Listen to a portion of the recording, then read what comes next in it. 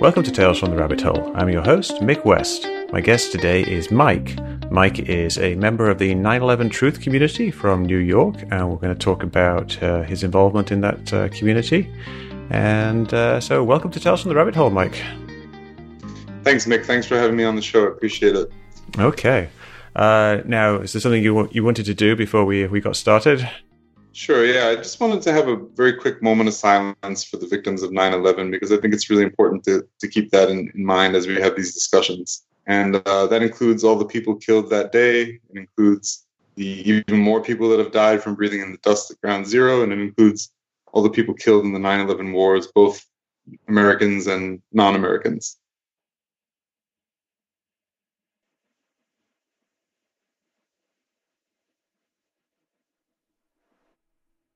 All right. Thank you, Mick. All right. Well, thank you for that, and thank you for being here. Now, you emailed me a few days ago, and you basically told me that you'd kind of seen some of my stuff on the internet, and you kind of found some of it interesting, and obviously you disagree with some of it, but then again, you probably agree with some bits here and there. Can you say like how you got into the 9/11 Truth movement? Sure. I believe the official story for about 10 years, and a friend of mine nagged me for 3 years to watch the film Zeitgeist, the movie. And I was actually more interested initially in the part about Jesus not existing than I was in the 9/11 piece. I'm an atheist, and that was a topic that I was already interested in. I actually read a book called The Jesus Mysteries, which was very, very similar to what was expressed in the film. I still don't know what's really the most historically accurate thing about that, but it was interesting to me anyway. And the 9/11 piece of that film, it didn't convince me of anything right away, but it just kind of got me thinking, wow, this is pretty interesting. I never heard of most of the things they talk about in that film, and I just started doing research. So Did you immediately start like reading or looking at other things after that, or was it just kind of just Zeitgeist for a while and you were focused on that, or was it like an immediate springboard to other things? I don't know if it was immediate, but it was pretty quick. Mm-hmm. I'd say within a few months, I was already trying to find the reports and trying to read up on some of that stuff. Loose Change was another big one, and it's funny because you've talked with some other people in the movement before whose views have evolved and changed over time, and I'm no different. And, at first, honestly, I have to admit, at first I was kind of getting sucked into some of this nonsense that's in Loose Change. And after doing some research and listening to some other people, I was like, these Loose Change films, they have a lot of mistakes in them, especially the early ones. You got to really be careful. I say this all the time to people. When you're in the 9/11 Truth movement, you're surrounded by BS from all sides, because you got the official BS and then the so-called 9/11 Truth BS. So how do you go about deciding what's BS and what isn't BS then? If you've got BS on all sides, you can't say because it's on one side or the other it's BS. You have to look at the thing itself and decide. So what do you actually do when you're trying to decide whether something is BS or not?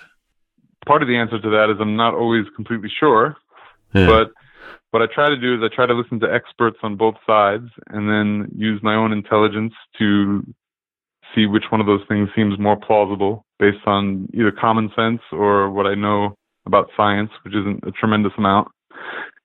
And I try to keep my mind open to always accepting new information because I might, I'm sure you know that the human mind is notoriously terrible at physics. Things seem intuitive to you and they make sense, but if you do the calculations, you're completely wrong. Mm-hmm. So I try to always keep an open mind and try not to use intuition too much because intuitive thinking is not scientific thinking. Yeah. You know that the mind can play tricks on you and that physics is not something that you can intuit all the time. And yet you also say you use common sense. And this is something I hear a lot of people say. They say it's just common sense that the towers couldn't have collapsed in that way. Do you think there's like a bit of a conflict there in what you're saying, in that like common sense in a way is intuition?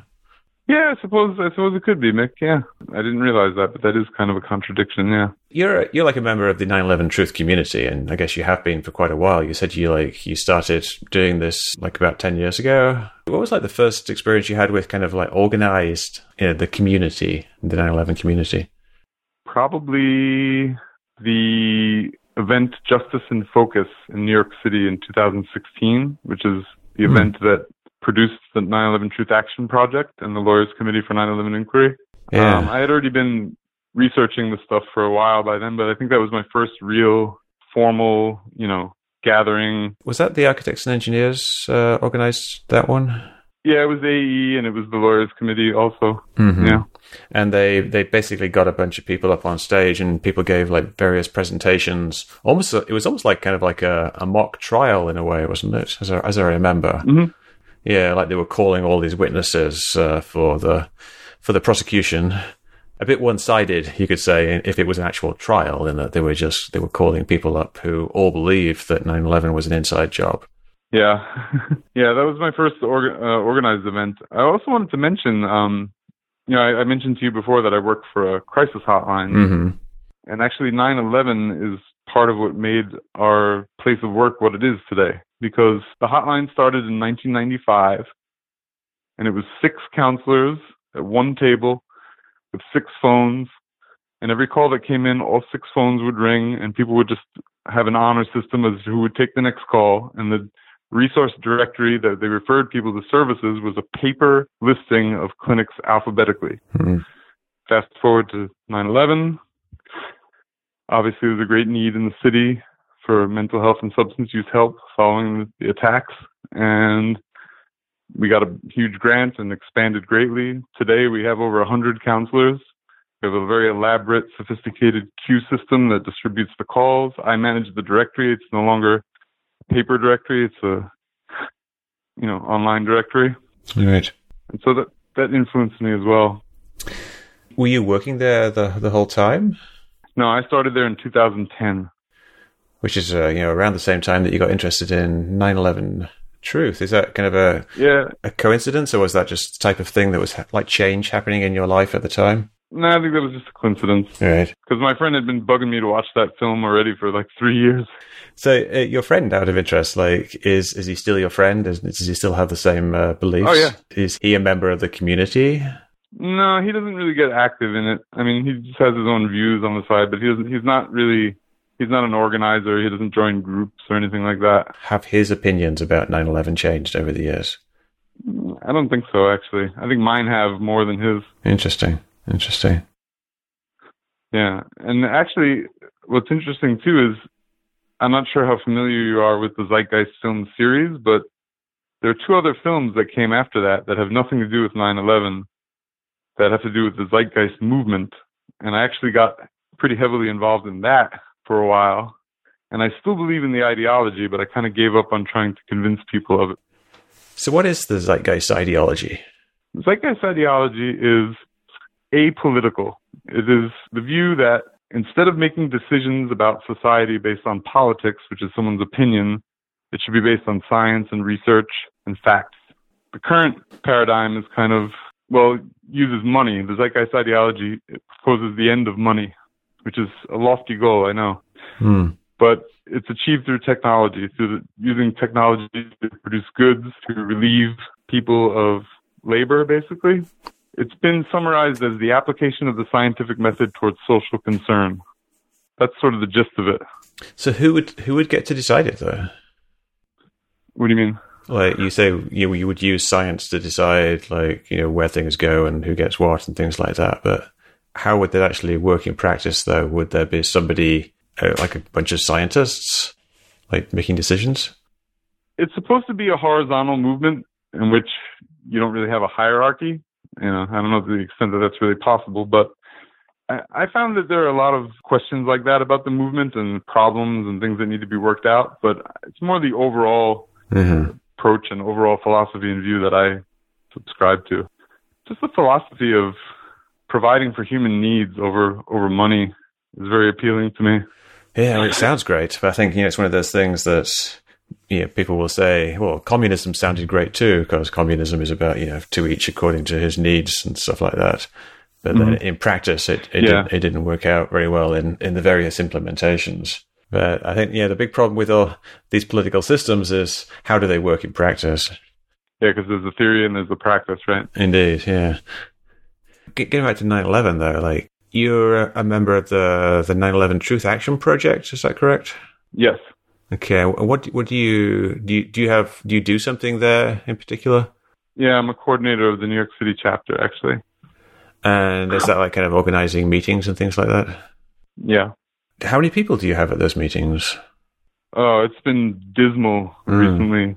2, 3, 4. Really? But the last meeting we had about 15. Because what happened was we did an event in All Souls Church in New York City, which featured a bunch of speakers from the Lawyers Committee for 9/11 Inquiry. There was also that Asgard Snyder. He was invited to present his paper at a very prestigious engineering conference in New York, but the U.S. government actually denied his visa. Wow. So he Skyped into our event, gave a little talk. We had some first responders as well. We had Christopher Gioia, I'm sure you heard of Chris Gioia, the fire commissioner. Yeah, he's like a local fire commissioner at one of the New York fire departments. Nassau County, yeah, Long Island. Okay. So what happens? We had this event there, and it was very well attended. We had approximately 300 people there. It was kind of standing room only. All right.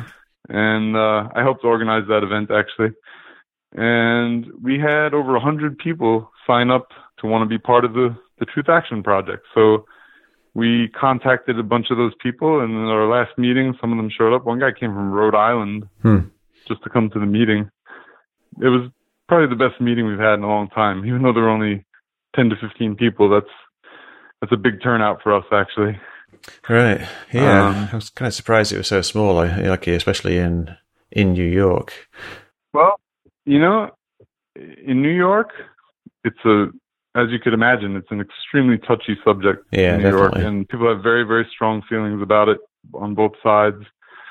I find it hard. I find it hard to talk to people about 9/11 in New York because of that emotional connection. I'm a little bit more removed from it because although I'm from New York, born and raised, I actually wasn't living here at the time of 9/11, and I didn't lose anybody in 9/11 that was close to me. The only person I lost was a casual acquaintance who was on one of the planes, actually. Wow. Yeah. Yeah, I didn't know anybody. I was in LA at the time, and I remember there was people from the office at work who was supposed to be in the World Trade Center that day, but it was like their meeting was later in the day, so they didn't show up. So that was kind of like the closest that I came to any kind of personal connection, is like just knowing people who kind of had a near miss, and then just talking to people who were there.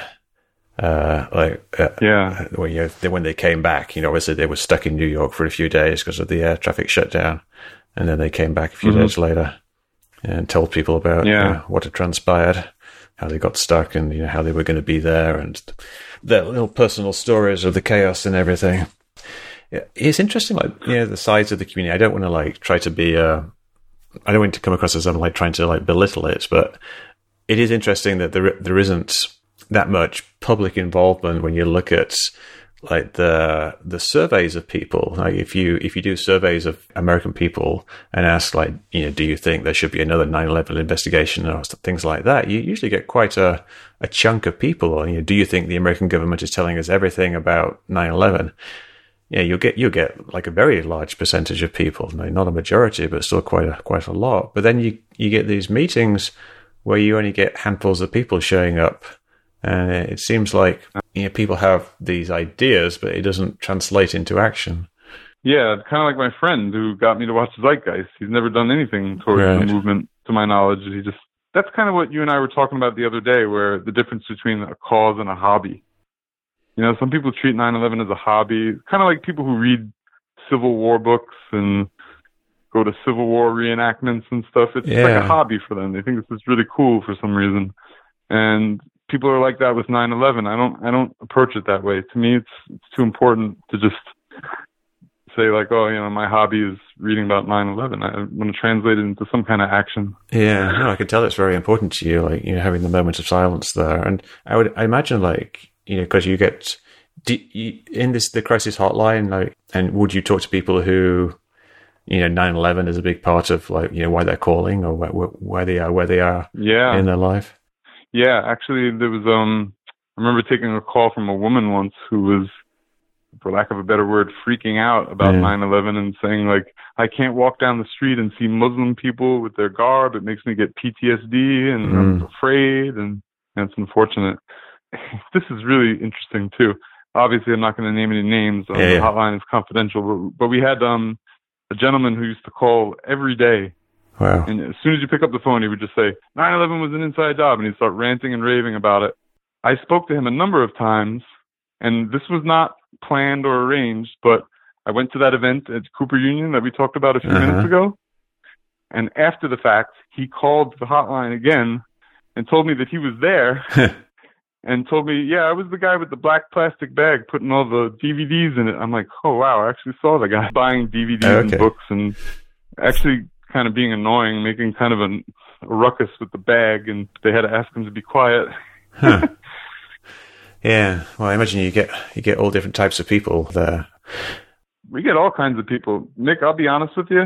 I don't say this to be a jerk, but I actually dislike a large percentage of the people that I meet in the 9/11 Truth Movement, to be honest. Not all of them. I mean, I've met some really great, level-headed, intelligent people, but I've also met a lot of people who just latch on to anything they hear on any of these films or whatever and just take it as dogma and get belligerent when you try to argue with them about it. We have one guy who comes to our meetings sometimes, and he's a no-planer, which I'm not. And one day he was telling me it's physically impossible for a plane to penetrate the World Trade Center. And all I said to him was, okay, well, can you show me some calculations to substantiate that claim? And he just got really belligerent and started yelling at me, and what is that? Come on. Yeah, I think that's like, kind of what we were saying earlier with common sense. Like, some people think that it's obvious that a plane couldn't, penetrate the World Trade Center because they think, the outside was made of steel and the plane was made of aluminum, and aluminum is softer than steel, therefore it couldn't go through the steel. Well, there's this little thing called velocity. Nick, a paint chip can crack a windshield if it's moving fast enough. Yeah, the example I often give is the ping pong ball. Mm-hmm. If you shoot a ping pong ball fast enough, it will go through a ping pong paddle. When obviously a ping pong paddle is designed very much to not have ping pong balls go through it, and it's obviously 1,000 times stronger than a ping pong ball. But if you shoot a ping pong ball at supersonic speed, it will blow a neat little hole into the ping pong paddle. What's the formula? Force equals mass times acceleration? Yeah, like F equals ma. But it's more about kinetic energy. Like the energy is proportional to the mass times the square of the velocity. So if you go twice as fast, you've got 4 times as much energy. And when something hits something, that energy has to go somewhere. So a plane that weighs 400 tons going at like 400 to 500 miles an hour has a vast amount of energy. And when it hits the side of the building, the energy has to go somewhere. Yeah, I think people, they do the common sense thing and they say, it's obvious that this couldn't happen. It looks like it just looks ridiculous. It doesn't make any sense to physics, but they don't go beyond the base level. They just take that first thing and then they stop at that point. Mm-hmm. And then if you try to raise more objections to their argument or show them something else, they just reject it because they've already arrived at the conclusion and they don't feel any need to go any further. So it makes it very, very difficult to communicate. It's frustrating. It's frustrating even for me, and I'm part of the movement. So I can't stand dealing with people like that. It's infuriating. You know what it is to me? It's kind of like winning a game because you cheated, right? You didn't really win the game. So if we convince people of something and shut ourselves off to their questions and problems with it, it's kind of like winning the debate by cheating, and you didn't really win. Yeah. I've actually had people like, they make essentially semantic arguments. Like they will say chemtrails are real because jet engine exhaust has chemicals in it and it leaves trails sometimes, and that must be a chemtrail because it's a chemical trail. Therefore, chemtrails are real. So it's almost like they're more interested in winning the argument by some kind of semantic thing than they are in actually discovering what's actually going on. It's almost like a kind of a contest or a game to try to decide who wins. Yeah, there's a lot of that going on with these 9/11 debates, and not to pick on you, but you're kind of unique to me as a debunker, because a lot of debunkers, if they were going to have me on a show like this or a podcast like this, the goal isn't really to have an intelligent discussion and come to truth and understanding. The goal is just to make the 9/11 truther look like an idiot. Yeah, well, I would agree with that with a lot of the flat Earth debunking stuff. Yeah, I'm not comparing the two. I'm comparing the debunkers here.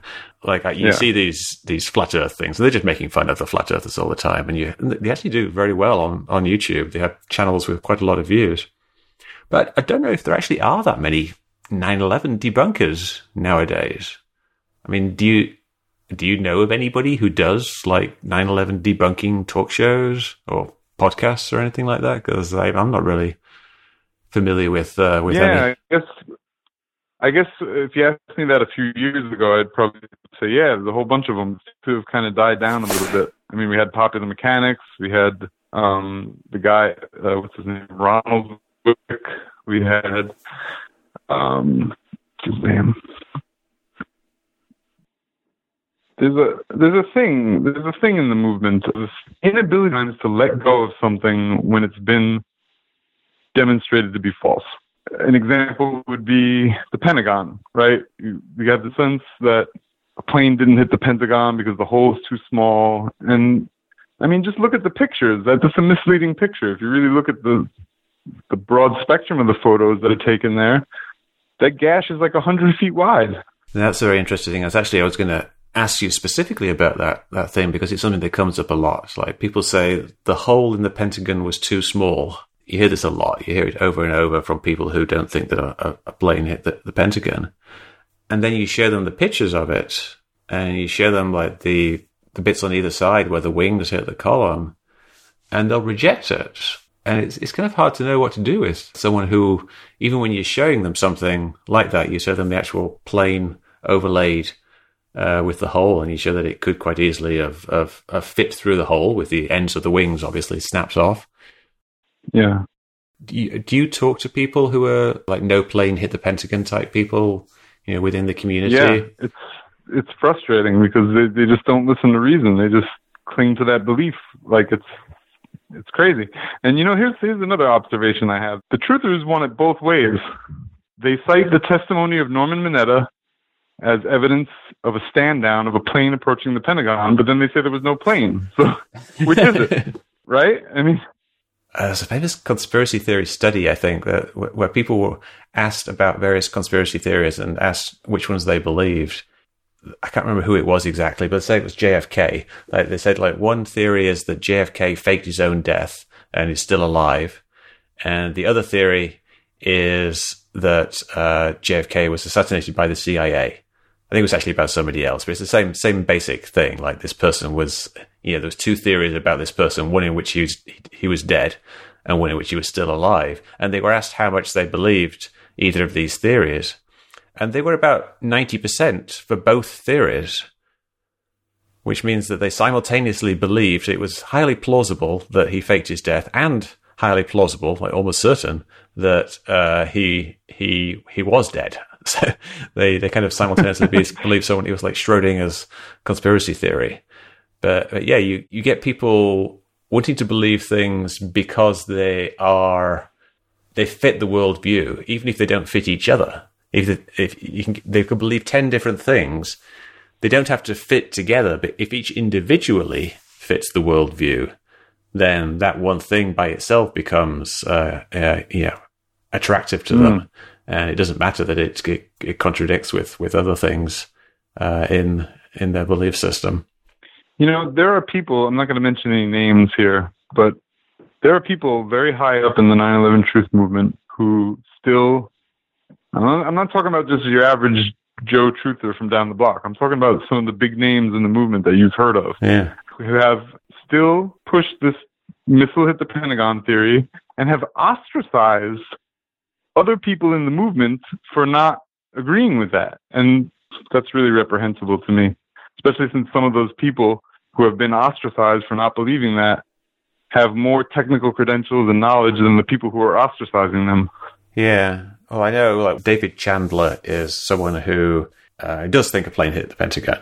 He's the guy who's a former high school physics teacher who is famous in the 9/11 community because he brought it to NIST's attention that there was a segment of free fall in the collapse of World Trade Center Building 7, and then NIST changed their report to include that more detailed breakdown of the collapse to include the free fall segment.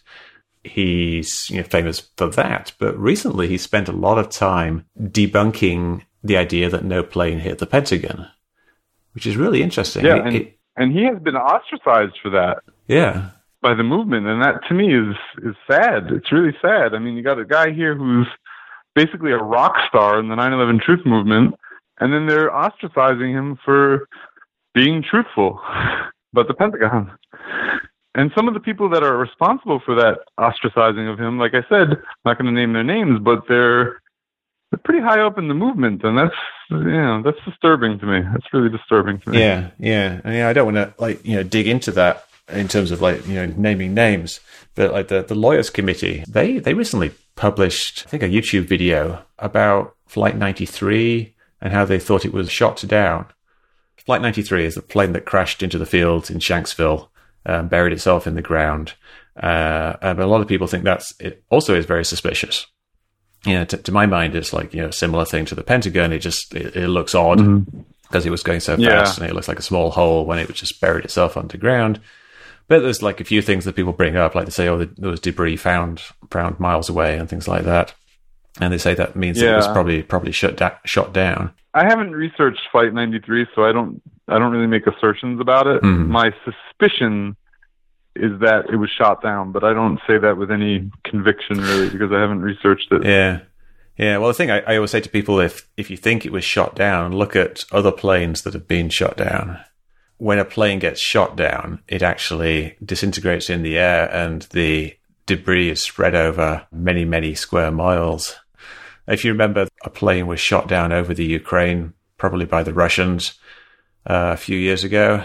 And there's lots of pictures of that, and you can see what happens when a plane actually gets shot down, and it doesn't look like a hole in the ground.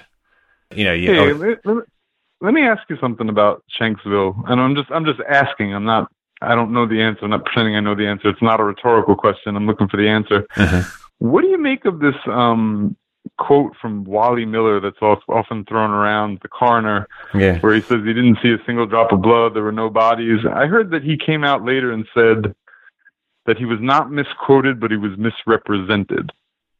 I'm just curious, do you know anything about that? Yeah, no, I don't know the specifics of it, but taken by itself, it doesn't sound that out of place to me, because you've got to remember what happened to the plane. Is it wasn't a typical plane crash. In a normal plane crash, the plane breaks up as it's hitting the ground at fairly low speed and just going like parallel to the ground, and so you get bodies and body parts scattered everywhere. What happened here is the plane went almost straight down at like a 50-degree angle or something like that, and it buried itself in the ground, and the fuselage was all compressed. Like stomping on a Coke can type thing, except horrible to think, like with people inside, and so like everything pretty much ended up underground. There weren't bodies being thrown free like you would think of in a small plane crash or a plane being shot down. There was a plane crash in Iran yesterday, and there's footage of that, and you see intact bodies, because essentially it wasn't flown into the ground at high speed. It just crashed. And when planes crash, it usually means that they're going below the aerodynamic speed, which for a plane is like about 150 miles an hour, something like that. Below that, they're going to stall and fall out of the sky. So either it's they have some kind of equipment failure which makes them stall and fall out of the sky, or they're hit by something and they break up in the sky. But either way, like, it's a difference between a 500 mile per hour crash straight down and a 100 mile per hour crash is quite substantial. Like in the one, you get this thing where the plane just like penetrates into pretty much whatever it hits. and in the other, you get it just breaking up, and you will get intact bodies, and just basically laying around. So there's a huge difference. So, his statement, this coroner's statement, is just what he said about what he saw when he first arrived at the scene. He essentially saw what other people saw and what you see in the pictures, which is a big hole in the ground. And the plane and the bodies were in that hole. So he would see all the body parts later, obviously, when they were dug out. And, probably wouldn't take that much digging to get to the first ones. But, the first day when he arrived there, that's what he saw. Yeah. Okay. Let's talk about the World Trade Center, Mick. Sure. I don't know much about Flight 93. I don't want to spend too much time on that. But here's something that's kind of interesting to me, and maybe you can give me your thoughts on this, your response. Everybody's heard about the interview with John Skilling in the Seattle Times, right, from 1993? The one where he said that the buildings were designed to withstand the plane? Yes. Okay. So in addition to that, I've seen multiple video clips from way before 9/11.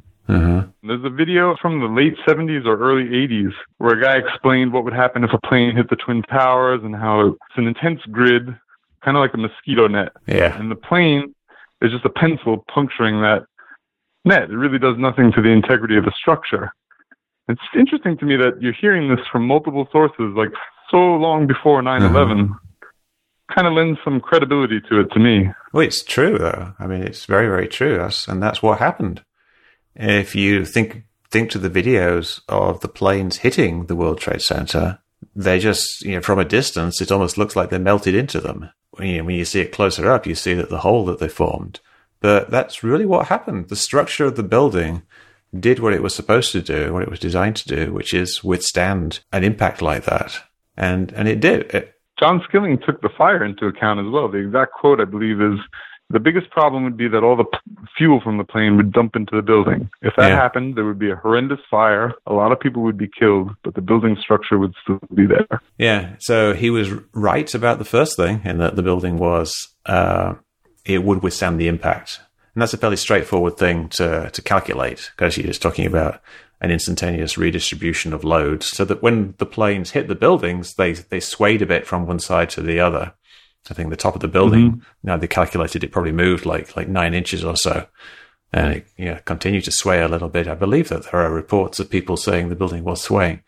But that was fine. That all worked. What didn't work was the fire ended up doing more damage than I guess they thought. Now, I've seen a clip of Shyam Sundar saying the buildings wouldn't have collapsed from the planes and the fires, and the reason that they did was because the fireproofing was dislodged. Yeah. But I've never really come across any proof of that claim, that the fireproofing was dislodged, and I heard a pretty interesting argument against it, which was related to what you were talking about with the building swaying.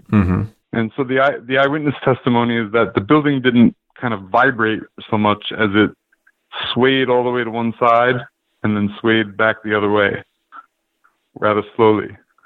Well, that's what you would expect. So. Right. Yeah, if you're a few floors away, you're not going to get some kind of sudden movement of the entire tower.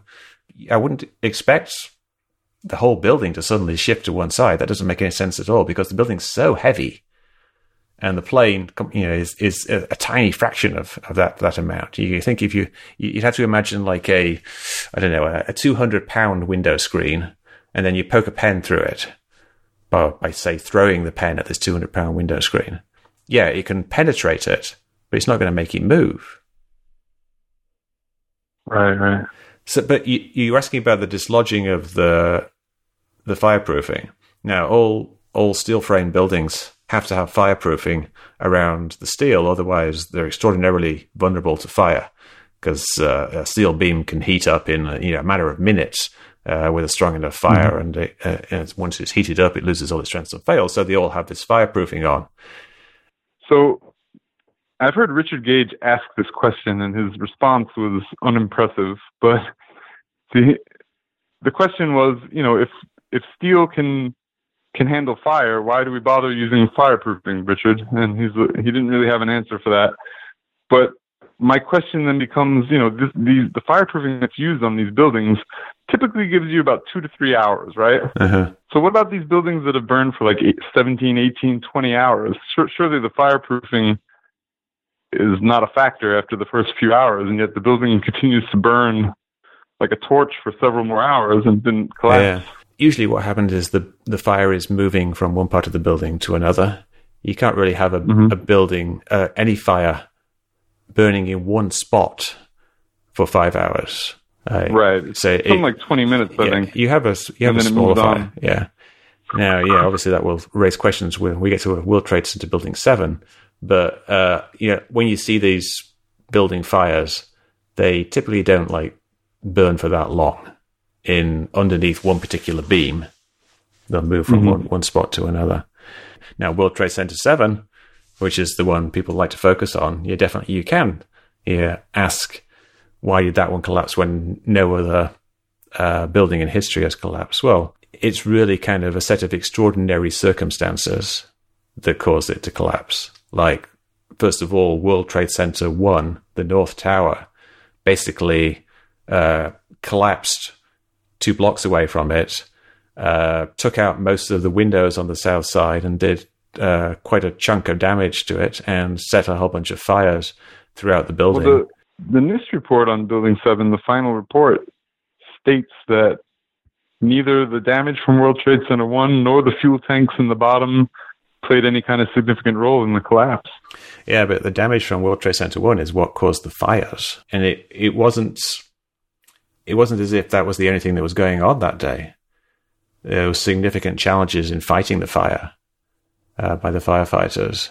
And of course, they pulled out of the thing. But all right, I got to ask you about this, Nick. And before I do, I'm going to preface it by saying that I'm well aware that eyewitness testimony is probably the weakest form of evidence there is, but it is admissible in a court of law. What do you make of this claim from Willie Rodriguez and about 20 other eyewitnesses to an explosion in the basement of the North Tower before the plane hit? He gives quite a detailed account of that. And if you watch the footage from the Naudet Brothers documentary or any of the documentaries, look at the lobby in the North Tower. The marble walls are blown off. The windows, 3-inch thick glass is blown out. And I think the official explanation is that it's the jet fuel pouring down the elevator shafts. But I have a problem with that theory. And I didn't come up with this on my own. It's actually in that film, The New Pearl Harbor. But it makes sense to me, is that they're not taking into account the volumes involved there. The Twin Tower is something like 1 million cubic yards or cubic feet or something like that. And the jet fuel, first of all, there's 10,000 gallons in each plane, right? Time of impact. Much of that is burned off initially in the fireball when it hits the tower. Some of it has to be sprayed around and start the fires. Sure. So there's not really a whole lot of jet fuel left over to be pouring down 1,000 feet. Well, how much do you think you would need? Destroying the... How much do you think you would need? The film shows an in-scale graphic of what the volume of the jet fuel looks like next to the volume of the tower, and it's kind of staggering. We're talking here about the explosion in the lobby. This is another bit of 9/11 truth. Something that's commonly repeated. That there's this problem with why was there an explosion in the lobby, and the idea, I guess, is that there was perhaps, I don't know, I'm not sure what people are suggesting what happened. Like there was one of the pre-planted explosives went off too early or something like that, or was it? No, the allegation is that, okay, when you do a controlled demolition, right? Not just the World Trade Center, but any building has a large redundancy factor. So you can't just do the final sequence right away and bring the building down. There's usually a series of preliminary explosions that's necessary to weaken the building. And the theory is that obviously they weren't going to detonate those all next to each other. So they spaced them out. I guess, I don't know if they miscalculated the time and that one went off too early, but that's the allegation about the explosions that happened before. Does that make sense to you? Do you think that's a good theory? It's worth consideration. There's some videos of controlled demolitions where they show that process. But that was about an hour before the building actually collapsed, though. I mean, you don't see controlled demolitions where they do one explosion and then wait an hour and then bring the building down. No, I mean, everybody knows that if these were controlled demolitions, they were obviously unique. And I mean, I don't think if World Trade Center 7 was a demolition, I think it would have been the biggest building ever demolished. Let's see. Maybe we could do some like real time debunking here. Like, you hear about this thing like the jet fuel down the elevator shaft, and there wouldn't be enough jet fuel to cause an explosion to cause the damage in the lobby. So let's try to figure out how much jet fuel would be needed. It probably wouldn't be that difficult. Like, let's say we replace the jet fuel with dynamite. How many sticks of dynamite would it take to? I think the difference between damage? Those is that dynamite just explodes. If jet fuel is pouring down, it's probably already on fire and already burning as it's coming down the elevator shaft. Well, so it would be like essentially a fuel air explosion, where it would be atomized as it came down the shaft, and then ignited when it got to the bottom, and it would, I guess, like the flame front would come down the shaft all the way down, and there'd be a big explosion of the fuel at the bottom of the shaft. But let's say like some fuel got to the bottom and it was splashing around, so it's kind of all up in the air. It fell from the top, so it's always going to be on these tiny drops by the time it gets to the bottom. But let's just do a real simple energy calculation. I'm going to look up fuel air explosions. You know how cars work. No, I don't know anything about cars. you see, no, I'm not joking. I really don't. No, but you will have seen at least like the basic. A car runs on gasoline, right? Yeah, and the gasoline is burnt in the engine, and it pushes the cylinders around. Mm-hmm. Now, the way it pushes the cylinders, which rotates the crankshaft, which rotates the wheel, which rotates the main axle, is they basically use tiny little explosions. And they only use a really, really small amount of gasoline at once. Like each time the engine goes, each one of those little pops in a car engine is essentially an explosion. And a car engine can last a really, really long time on just one gallon of gasoline. You could actually sit and idle your engine for probably several hours on 1 gallon, depending on how efficient you are. And so it's actually explosions going off constantly. Now, if you were to make essentially like a really, really big car cylinder and get the gasoline into this car cylinder in a way that it was kind of atomized in the same way it is, like when it's sprayed into a car cylinder engine, you could think of the lift shaft of the World Trade Center as being like that car cylinder. And when this jet fuel, which is essentially very similar to gasoline, gets to the bottom of this cylinder, the lift shaft, and then gets ignited, you've got an explosion like a car cylinder, except a much bigger one. Instead of it being 5 cubic inches or something, it's just it's this huge, several cubic feet, hundreds of cubic feet. So you get this very, very large explosion from a relatively small amount of gasoline. Now, I don't know if does that sound like a bit of hand waving to you, or does it make any sense? It's not that it's hand waving; it's just a little bit over my head. Right. Have you ever heard of a flour explosion? A what? A flour explosion, like the flour that you make bread with? No. This is something that happens sometimes in mills. If the flour gets in the air and it's just kind of suspended in the air like all this dust, if there's a spark, it can actually explode. And sometimes you get these flour mills exploding just from flour in the air.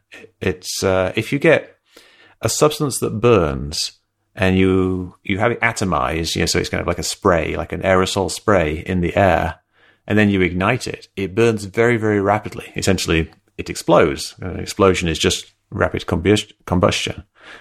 So it doesn't actually take very much jet fuel to create a large explosion, especially if it's been atomized by, say, falling down a lift shaft. And the explosion itself actually further atomizes more stuff around it, and that's why you get these big fireball explosions. And you don't actually need that much. I think a gallon of jet fuel, I looked it up a while ago, but I can't find it right now, is equivalent to something like 5 sticks of dynamite. And you know how much damage you can do with like a few sticks of dynamite. So even if something as small as, say, 10 gallons of jet fuel made it to the bottom of that shaft, it could do an explosion equivalent to, say, 50 sticks of dynamite, like a crate of dynamite, essentially. Which I think you've seen enough movies to know that a crate of dynamite is enough to do quite a lot of damage. Hey, Mick, if you have any sources or calculations on there, send them to me, please. I'd like to review it. Yeah, so I just looked up, I just found a source. It's actually it says here, a single gallon of gasoline has the explosive energy of 83 sticks of dynamite. Wow. And this is actually from an article for farmers, like saying they have to be careful about empty containers. It's actually got gasoline in it still, like in the vapor form. A 250-gallon fuel tank that has 1 gallon of residual gasoline in it can if it vaporizes and then ignites, in that situation, it's the explosive energy of 83 sticks of dynamite. I will send you the link to that, but it's the Purdue News, and the article is titled "Farmers Should Use Extra Caution with Gasoline." So that's just one gallon. I thought it was far less than that. I'm quite surprised, actually. 83 sticks of dynamite. Thank you for that information. This is what Willie Rodriguez said. This is curious to me. He said, I don't remember the exact words at the beginning of the quote, but he said he was, going about his business that day when he heard when there was an explosion so hard that it pushed him upwards. It came from the B2 level or the B3 level, and he thought that a generator had exploded. Mm-hmm. And when he went to verbalize that thought, he heard boom, the impact of the plane on the top.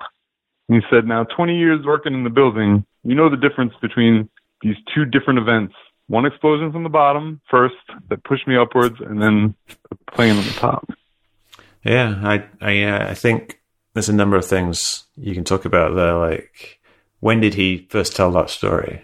I don't know the answer to that. I mean, if he told it even like 6 months afterwards, is he remembering it correctly? Like, when things happen, you can very easily confuse the order in which things happened. As you get older, I'm talking about myself here, not him. You recognize that your memory isn't perfect. So it could be that on the day he experienced explosions and noises and things like that. And obviously he was in an extraordinarily stressful situation, and he didn't stop to think, I wonder why it happened in that order, because he had no idea what was actually happening. He didn't think, that's the plane hitting the building, because he didn't know a plane was hitting the building. So how is he knowing what order things actually happened in if he doesn't know what's actually going on? I think basically what you got there is someone who just doesn't remember the exact order of things happening, and then later thinks he remembered that, and he became convinced that that's what happened. I actually interviewed a couple of weeks ago one of the world's leading experts on false memories. Her name is Elizabeth Loftus. I know that name. I have 2 degrees in psychology, so I think she came up at some point in my studies. Yeah, no, she probably would, because she's been studying this type of thing for a long time, and she basically demonstrates just how easy it is for people to form false memories. People can have false memories implanted deliberately, but they can also just form on their own, and it's not just almost like not a false memory, like not remembering what order something happened in. Like, did I do this before I did this? You go on a vacation, you can't remember, like, did I go to this spot before I went to that spot? You don't always remember which order you did things in. Yeah, even personally, I have memories of from my own past that I know are wrong. Right. Because I was like, I remember doing this and then doing this. And then when I look at the actual facts of the circumstances, well, I didn't even know that person at that time, so it couldn't have been, you know what I mean? Yeah. I sometimes catch myself almost like falling into these false memories. Like I think, oh yeah, no, I don't. That didn't actually happen. So, things you can, but once you start, if you don't catch yourself, or if you don't have some way of verifying, what actually happened, then, you get stuck with this false memory. And I think that's probably what happened to this guy. Maybe it could be like another alternative is that he didn't actually hear the plane hit the building, and that what he heard first was the explosion. The fuel went down, and the second thing he heard was something like an elevator car falling from the top of the building and impacting the bottom of the building. Let's talk about Larry Silverstein. Larry Silverstein acquired the World Trade Center. He already owned Building 7, but he acquired the towers, I think, something like 6 weeks before 9/11. And, a lot is made about this insurance policy that he took out. Mm-hmm. And to my mind, the World Trade Center was attacked in 1993, so it's not completely implausible that somebody would take out an insurance policy regarding terrorism, being that the building was already attacked once before. What puzzles me about that is not so much the insurance policy by itself. Why did he even acquire the towers to begin with for any reason? I mean, they were a disaster. They were more of a liability than they were a commodity at that point, with all the asbestos. And I don't know. Like, I'm not a real estate expert. You should ask Donald Trump. He was a New York real estate guy. That means I have to talk to Donald Trump? No, thank you. I think he acquired them because he thought he could make money. So obviously there was some path to making money that he had seen. His accountants had calculated would happen. Like he probably got them for a reasonably cheap price. They were being rented out, so there was like this income from them, and they did have retainable value, so they could be resold in the future. And they did have, like, obviously they had problems with asbestos and stuff like that, but that was being remediated. I mean, I don't know exactly what the numbers are. They put the cost of the removal over $1 billion. Who did? I think the Port Authority. Yeah. So, I mean, how much would the World Trade Center be worth now if it was still standing and had all the asbestos removed? I don't know. I mean, it probably is quite a valuable building, really. The World Trade Center 1 now is probably costs worth well over $1 billion. So I think when you buy a building, you're looking at the 30 to 50 year timeline of making money from it. You're not buying a building just thinking that it's going to increase in value. Either it's part of some great satanic plot, or his accountants figured out some way of making money from it. Yes, which is kind of the same thing. Glib, but I guess so. Yeah, sorry, I didn't mean to say satanic there. It just popped out. It was just some I don't know, evil plot. Let's say that. But yeah, so I think. I don't think that's okay. I had a guy in the 9/11 Truth Movement recently trying to convince me that 9/11 was a satanic cult operation, and that the numbers of all the flight numbers and everything are a satanic code for this. And I was like, is that like? I mean, that's not typical. Obviously, like, most people are not like that, but you probably could get a few people because. Like you say, the movement's kind of being, I don't know, kind of dying off to a degree. And so I wonder if that kind of like makes it filter down a little bit more to the more hardline people, the more eccentric people. Yeah, one of my theories is that certain people are just so desperate to have people in the movement that agree with them that they open their arms to anybody, no matter how wacky their theories are. Yeah. It's my theory. Hey, I wanted to ask you about something I saw on the 9/11 Truth Action Project website. They have this section called Dr. T. Ruth, Mental Health and 9/11. And it's got a bunch of kind of interesting articles. there's an article, I think, Dr. T. Ruth on misinformation and disinformation. And it's actually kind of an interesting article because it's talking about how you need to have respect for other people and you need to be polite when discussing topics with them, and you don't want to get angry and start shouting at them and accusing them of being shills. I actually thought it was like a pretty good article in the general gist of it, because it's kind of like what I say. I tell people that you need to be respectful of people when you're talking to them, and you don't want to get angry, and that you got to be open-minded. And you don't want to be condescending either. Yeah, like you want to have a genuine discussion with them. It's interesting. This guy who wrote it, what was his name? Is he a doctor? Christopher Gruner. Do you know this person? No, I don't. Yeah, he's a mental health counselor. I've not explored that section of the website, to be honest with you. Okay. Yeah. But I probably will. Yeah, it was interesting because it was a fairly prominent part of the website. Like if you go to 911tap.org, on the top there's like a little menu, and it says like about us, media, contact us, and then Dr. T. Ruth. So there's like 6 things on the top, and that's like right there in the middle of it. And the first thing I see, actually, I'm not even looking at that page, but the first thing on the 9/11 Truth homepage is psychological warfare.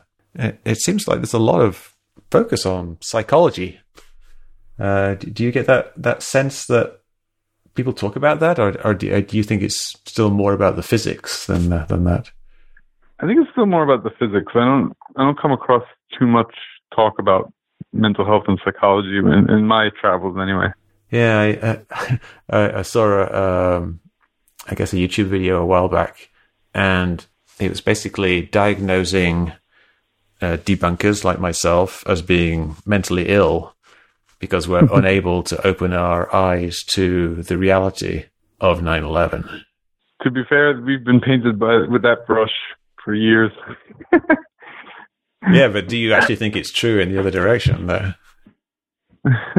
Well, as a mental health professional or a former mental health professional, and as a person who has myself a schizophrenia spectrum disorder, there's definitely mental illness on both sides, and if you look for it, you'll find it. I mean, I try not to diagnose people in my head, but yeah, I've certainly come across plenty of people in the movement that I'm like, oh boy. Yeah, well, you come across people in normal life who you think that, but I guess they stand out more. Like I remember going to a chemtrails conference a few years ago, and most of the people there are just like nice normal people who happen to believe in chemtrails, but there was also a few kind of kooky people there as well. So I think in any if you go to a football game, you're going to see some crazy people. I don't like the idea that some people have, like, of saying that just because someone's a 9/11 truther, that means they're a crazy person or that they're insane or mentally ill or something. I think, the vast majority of people are just regular people who, in my mind, are just mistaken in their beliefs. I would agree with that. I would agree with that in both directions. I don't think I'm crazy. I know I have a diagnosis, but I take my medication. I do very well. I don't have any symptoms really at this point. Yeah, you don't seem crazy to me. The folks at Popular Mechanics might have a different take on it. But well, what do you actually believe about 9/11 that you think other people might think is, I don't know, delusional? Do you have any extreme beliefs? What's the most extreme thing you actually personally believe, rather than just simply having questions about it? Controlled demolition is as far down the rabbit hole as I go. Do you think there was a controlled demolition? I think there's a chance that there was a controlled demolition, a good chance. Like, if you were to put your probability on a scale of, say, 0 to 100, where 100 is you're completely sure there was controlled demolition, where would you say you were at? To be honest with you, Mick, it changes all the time. And what happens with me is I try to expose myself to as much information as I can on both sides of the debate, and I end up kind of flip-flopping. I'll see something or hear something or read something and go, that's it was a controlled demolition for sure. And then I'll see something else on the other side and go, wait, no, it wasn't. You can drive yourself a little nuts. So do you feel like you're less believing, like, I don't know, like 2% less or something after talking to me, or has it not changed you at all? Yeah, I mean, some of the responses you had to some of the questions I raised seemed pretty sound and reasonable. I don't know if I agree with everything you said, but no, I wouldn't expect you to. Like, yeah, you can't just have like a 1 hour discussion and then have someone change their mind. That's not gonna work. But yeah, there's stuff you can talk about these things, and yes, a lot of it is kind of interpretation of things, though. Like that guy who remembered an explosion before he thinks the plane hit the building. Yeah, that's not something. It's not something. It's very intangible in a way. You can't really get your teeth into it. It's eyewitness testimony, and it's not the best evidence. We know that. Yeah. But I don't want to discount it completely. Like I said, eyewitness testimony, it is admissible in a court of law, so there's some kind of credibility to eyewitness testimony. Yeah, but actually, Elizabeth Loftus, one of the things she talks about a lot is she actually goes to trials as usually an expert witness for the defense to explain how eyewitness testimony isn't as reliable as people think it is. And often people actually get released and get found not guilty because of her testimony, because the trial is based, the accusation is based upon eyewitness testimony only. And it is something like, this one person picks somebody out of a lineup and says, that's the guy. And that's all the evidence they have. And so she goes into the court and says it's very easy for these memories to be false. Or someone will say, I remember this happening. And someone else says they remember something else happening. And then, she has to explain to the judge, there's no way of knowing which one of these things is correct. And both these people could genuinely be remembering it honestly, but incorrectly, because the judge is thinking one of these people is lying, but actually it's just both of them had bad memories. Right. And yes, so eyewitness testimony is memory. It's people like bringing their memory to a court and saying, this is what I remember. And so just because it's admissible doesn't mean it's actually any good. That's true. It's true. I have something to say about NIST too. Sure, go ahead. A lot of people think that the NIST report is bogus. I have certainly felt that way at times myself, but I do not think that somebody from the government came and took Shyam Sundar and John Gross, pulled them aside, said, listen, we blew up the World Trade Center and we need you to cover it up. I don't think that's what happened. I think when you work for any kind of agency and you do any of this kind of work, it goes without saying that you're not going to implicate your government or your agency or your people that you work for in anything wrong, any kind of wrongdoing ever. You know what I'm saying? And I'm not saying necessarily that these guys said, oh, it's a controlled demolition, but we better hush it up. I just think you don't even go there if you work for, I work for an agency that's been investigated for certain business practices and stuff like that. I'm not stupid. I know I'm not going to implicate them in some kind of wrongdoing if I want to keep my job. So, in general, I don't think there's this idea with conspiracy theories that there's this vast conspiracy that everybody's in on it and everybody's deceiving everybody else. And I don't think it necessarily has to be that way. I don't think you have to really be in on it to be kind of complicit in it. You're just doing your job. You're just trying to keep your job and not rock the boat. But do you think, like, by the end of the investigation, do you think that everybody who was investigating it knew that it was a controlled demolition? No. Do you think anybody figured it out? Maybe. I'm sure you've seen those video clips of David Chandler challenging the free fall. And I always kind of find it amusing, that part when Mr. Sundar is asked about free fall and he kind of trips over his own words for about 30 seconds before he says anything that makes any sense. And David Chandler says something like, whoa, that's the kind of response I get from a physics student when they haven't bothered to open the book.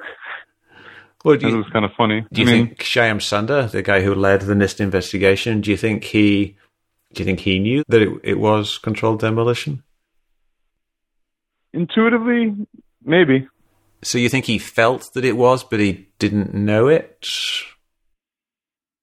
I'm not sure, Mick, to be honest with you. It's hard to speculate about what's going on. And you think he would have more evidence available than anybody. So what do architects and engineers know that he doesn't know? Right. Well, it's really difficult to speculate about what's going on in somebody else's head. You know what I mean? Yeah. You can be suspicious. I'm suspicious of him, but I don't have proof that he lied or proof that he fabricated anything. It's just a suspicion. So do you think, let's say, the FBI agents who investigated 9/11, half of the FBI, at the cost of billions of dollars, was tasked with investigating 9/11 and tracking down the hijackers and everything and the sources of money and things like that. Do you think all those agents were fooled, or just a percentage of them were fooled? I don't know anything about that part of the investigation. I haven't researched it. I don't know exactly what the FBI did, or I don't really want to comment, speculate on that. Well, if you just assume, like, for a second that half the FBI was working for 2 years investigating 9/11, I mean, would you be comfortable saying that that was true? I don't know. The first time I heard that is from you, so. All right. Well, it's in the, I guess, all the accounts. I'm not saying you're wrong. Yeah. I guess how would you know that it's true? It's a good kind of a good a good point. But obviously, lots of people work at the FBI. All the people who work at the FBI would know roughly what people were working on. Like, they would say these teams were assigned to this, and there must have been people who thought they were investigating 9/11 who worked at the FBI. So I guess the point I'm trying to get at is, was the entire FBI complicit, or was there some kind of strange compartmentalization going on where there was this strange theater where they pretended to investigate? I don't know how many people were working at the FBI, but let's say it's like 10,000 or something, and 5,000 of them were working. Let's just look this up real quick. Let's not speculate when we can look things up. How many FBI field agents are there? There's 35,000 people working at the FBI. And they said about half the people who worked at the FBI were working on 9/11. It's probably actually more than that, because people would be rather, reluctant to work on anything else. So, what's half of 35,000? 17,000 people were working on the investigation of 9/11. How would that work if it was a big government conspiracy and there were pre-planted explosives in the building and that all had to be covered up? If you got 17,000 people looking into this, isn't it kind of risky? It is, and it's a valid question. I can't prove any of that to you, but what I can say is provide you an example. The Manhattan Project involved over 100,000 people, and it was kept very secret for quite a while. It wasn't kept secret from the FBI investigation, though. There wasn't like a big investigation saying, why did this bomb go off? So let's say, like, the Hiroshima happened and no one knew why it happened. And the FBI says, we've got to find out who dropped this atomic bomb. And they start looking into it. That's the kind of situation you're in after 9/11. Something big has happened. The FBI thinks they've got to try to figure out what it is. Now, the Manhattan Project with the atomic bomb development, the FBI's job is to protect the secrecy of that. It's not their job to investigate it. It's their job to protect the secrecy. And it's wartime. And everybody knows that it's top secret. It's not the same situation. Here we've got... That's a good point, Nick. We've got an actual investigation of something. Or we've got some kind of strange theater where 17,000 FBI agents are pretending to investigate. I just don't see how it could possibly work. I see what you're saying. It's a good point. I would need to know more about the FBI investigation and who did what and who was exactly looking into what and what they found in terms of, because it's really complicated. Yeah, I think there's an article on the FBI page on that. I mean, I'm going to look it up real quick. So what did FBI say about it? They say, our ensuing investigations of the attacks of 9/11, codenamed Pent Bomb, was our largest investigation ever. At the peak of the case, more than half our agents worked to identify the hijackers and their sponsors, and with other agencies to head off any possible future attacks. We followed more than 500,000 investigative leads, including several 100,000 tips from the public. The attack and the crash sites also represented the largest crime scene in FBI history. So, so half of all their agents were working on that. Speaking of crime scenes, Nick, it's a federal offense to remove anything from a crime scene, even a matchbook.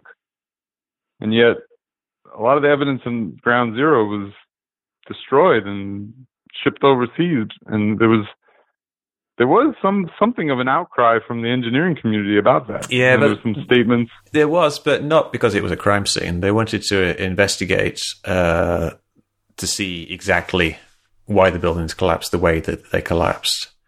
I don't think there was actually any outcry from anybody other than people who thought there was a controlled demolition about crime scene contamination. Because what was happening, everybody assumed that the buildings had collapsed because of the planes hitting them and there being a big fire.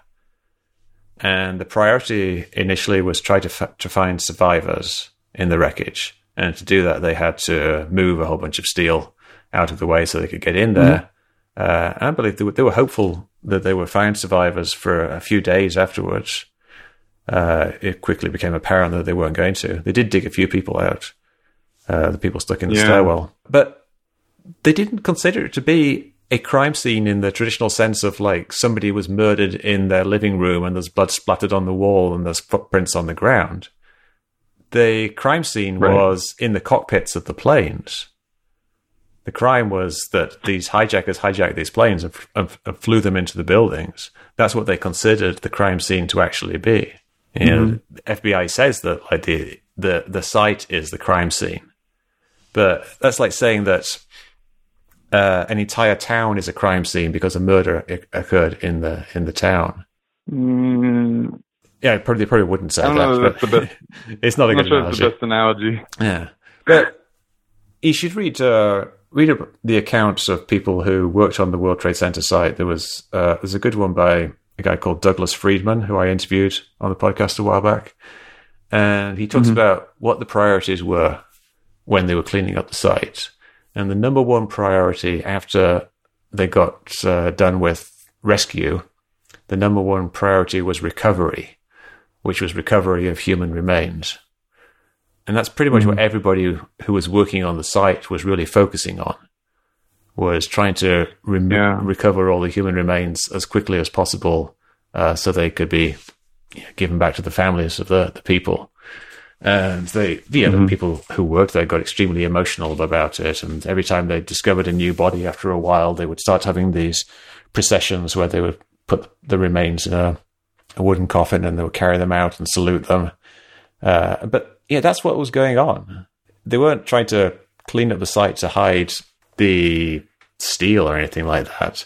They were removing the steel so they could remove the bodies.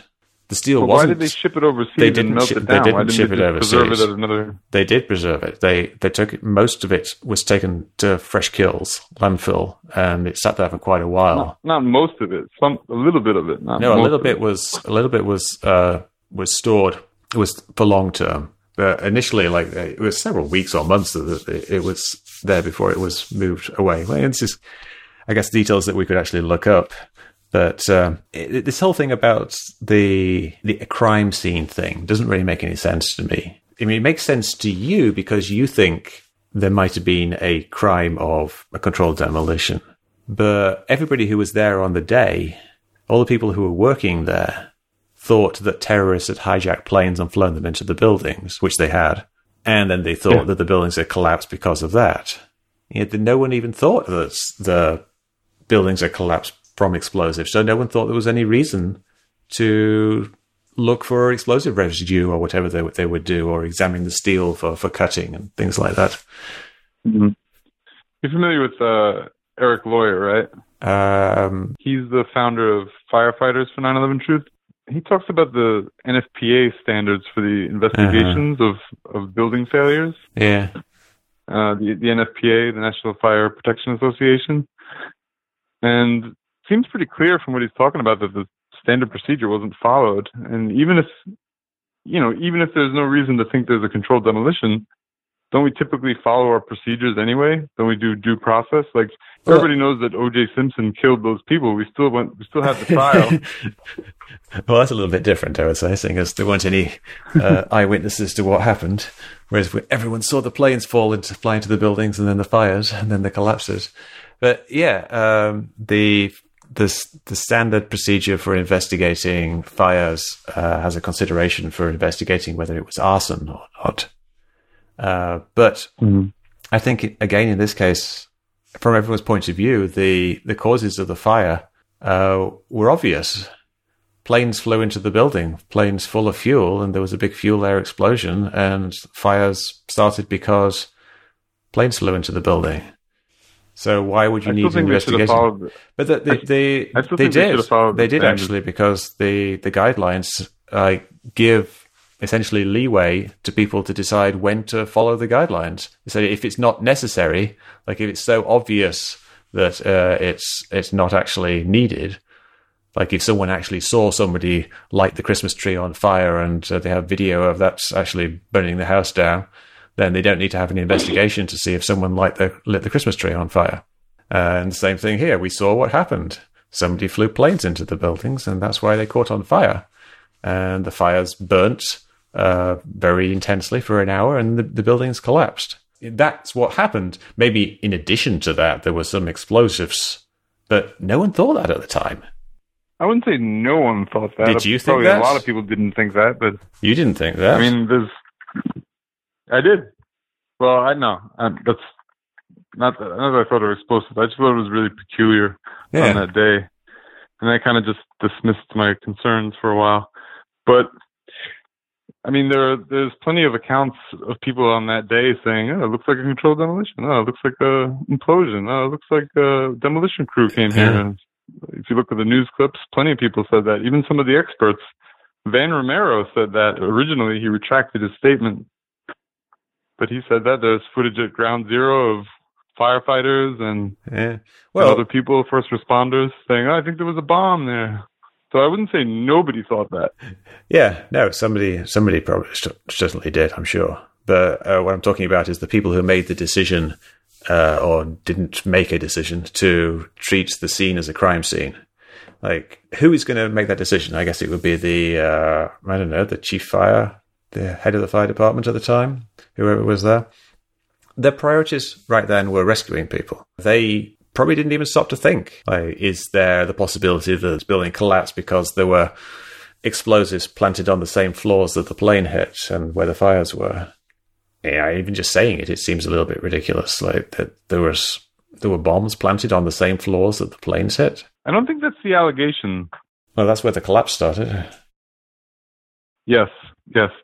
I think the allegation, if you watch, not that you're going to watch it, but if you watch that new Pearl Harbor film that I've mentioned, the allegation is that the core was taken out first, which means the explosives didn't necessarily have to be on the same floors as the plane. They were probably lower than that. Took the core out first. And I saw a video the other day of somebody from FEMA. Was it Gene Corley, maybe? Somebody from FEMA. I think it was Gene Corley, but maybe not. Showing that the antenna began to fall first before the rest of the building. And he said, the FEMA guy said, this is an indication that the core collapsed first. Yeah, I think I've seen that. I mean, that's been knocking around for a long time, the idea that the core collapsed first. But, again, there's lots of people have looked into the collapse of the World Trade Center. There's been like a number of studies done as to, why it collapsed. And it's not hugely complicated in terms of like the basic physics. What's complicated is knowing exactly what order things happened, because we don't know exactly what columns failed first. So we're never going to know. But the physics behind the collapse aren't hugely difficult in my mind. Like once it started to collapse, there was no way of stopping it. And the combination of the damage and the fire seems sufficient to cause the original collapse. Again, I'm going to make reference to the new Pearl Harbor film again. There's an interesting argument about that in there, and maybe you can tell me how accurate their depiction of the official explanation is, because maybe they have it wrong. But what they're saying is that the explanation is that the trusses sagged, and and pulled the exterior columns inward, and you do see that inward bowing of the columns before the collapse. And the theory there that the film is espousing is that the trusses, if they're so weak by fire that they're collapsing under their own weight, how do they have the strength to break the exterior column? Well, they're pulling the columns. They pull the columns. I actually do an experiment. It's on my YouTube channel, where I take a chain and I string it between two columns, so it acts like a floor truss. Like the trusses are the metal structure underneath the concrete floors. It's kind of a zigzag. Yeah, you can look up trusses online if people want to know what a truss looks like. Now, a truss is a rigid structure. So when it's there in place, it's between the columns in the middle and the columns on the outside. So it's providing rigidity between the inside and the outside. So it gives the whole structure some strength. Now, if you heat up a truss so it becomes softer and starts to sag, instead of providing that strength and that resistance, it actually starts to pull inwards by its own weight. Now, you ask how strong it is. It's going to be relevant. If it hasn't broken, it's as strong as a rope is strong. A rope doesn't provide any strength in terms of resisting pushing forces. But if you take say 100-foot long rope, or even better, a 50-foot long chain with very thick links, and you hook one end to one wall and hold one end, and then try to pull that chain straight, you won't be able to do it, because chains sag and they pull inwards because they're sagging. So what's happened is you've kind of taken this truss, which is a rigid structure, and by heating it up, you make it into a soft structure, kind of like a rope or a chain. And so it starts to sag and it starts to pull in from the sides, just like a loose chain would if you put it between two hooks. And because it starts out perfectly horizontal, it creates a huge amount of pulling force, because you know how much force it would take to pull a chain perfectly straight, like a really heavy chain that's quite long. So it pulls in the walls from the outside. And that's what you see. That's what you see in the video. You see the walls being gradually pulled in, and then eventually there's kind of a sudden inward pull as they give way. And then once the outside walls are no longer supporting anything, the load gets transferred inside the building, and there isn't enough remaining capacity amongst the remaining columns. And so some of the core columns fail, and the building collapses. Interesting. I think I know what you're going to say to this, but I'm going to ask you anyway. What do you make of the pulverization of all the contents of the buildings? And to my mind, you got 110-story office buildings. There should have been thousands and thousands of filing cabinets, computers, desks, chairs, and I've heard a lot of different testimony of people at Ground Zero that said, man, it was just dust and metal. Yeah. You don't find a desk, you don't find a chair, you don't find a telephone, a computer. The biggest piece of a telephone I found was half the keypad, and it was this big. Yeah. I've heard this from a lot of different people. What do you make of that? Oh, have you ever seen those videos on YouTube where they take an industrial grinder and they toss things into it?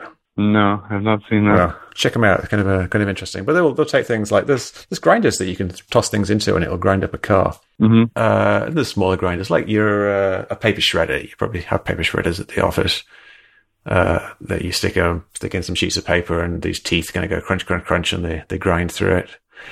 What happened with the World Trade Centers collapsing was that as things fell, obviously they get faster. By the time most of the steel reached the ground, it was going between 50 and 100 miles an hour. And there was a lot of it all packed into this one place. And it wasn't just like big beams. There was small bits of steel from the trusses being mangled together. And there was all kinds of other heavy bits of steel and machinery and stuff. Very, very rapidly coming down in this very small area. And essentially it acted like a giant grinder, except a very, very rapid one. It was just like almost an instant pulverization of everything. There's an engineer, Richard Heumann. You might have heard of him. He was the chief electrical engineer for the Twin Towers, actually. And he talked about these enormous transformers that were on multiple floors that weighed tens of tons, and they were never found. They were never completely eradicated. Do you think they could have been grinded the way you're describing? Yeah. I mean, a transformer is just a bunch of wire wrapped around a core. So it's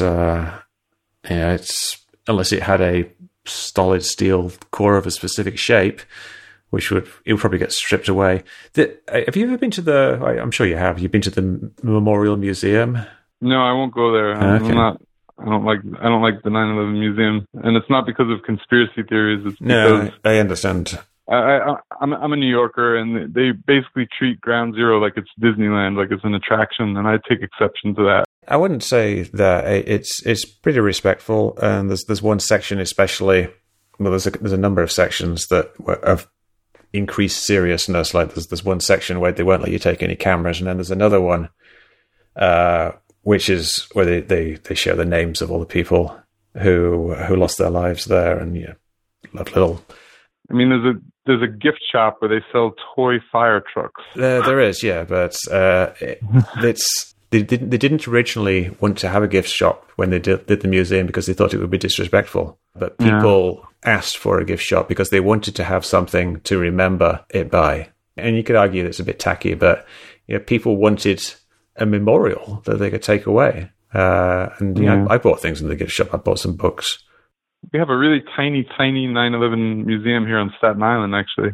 Does it have a gift shop? No.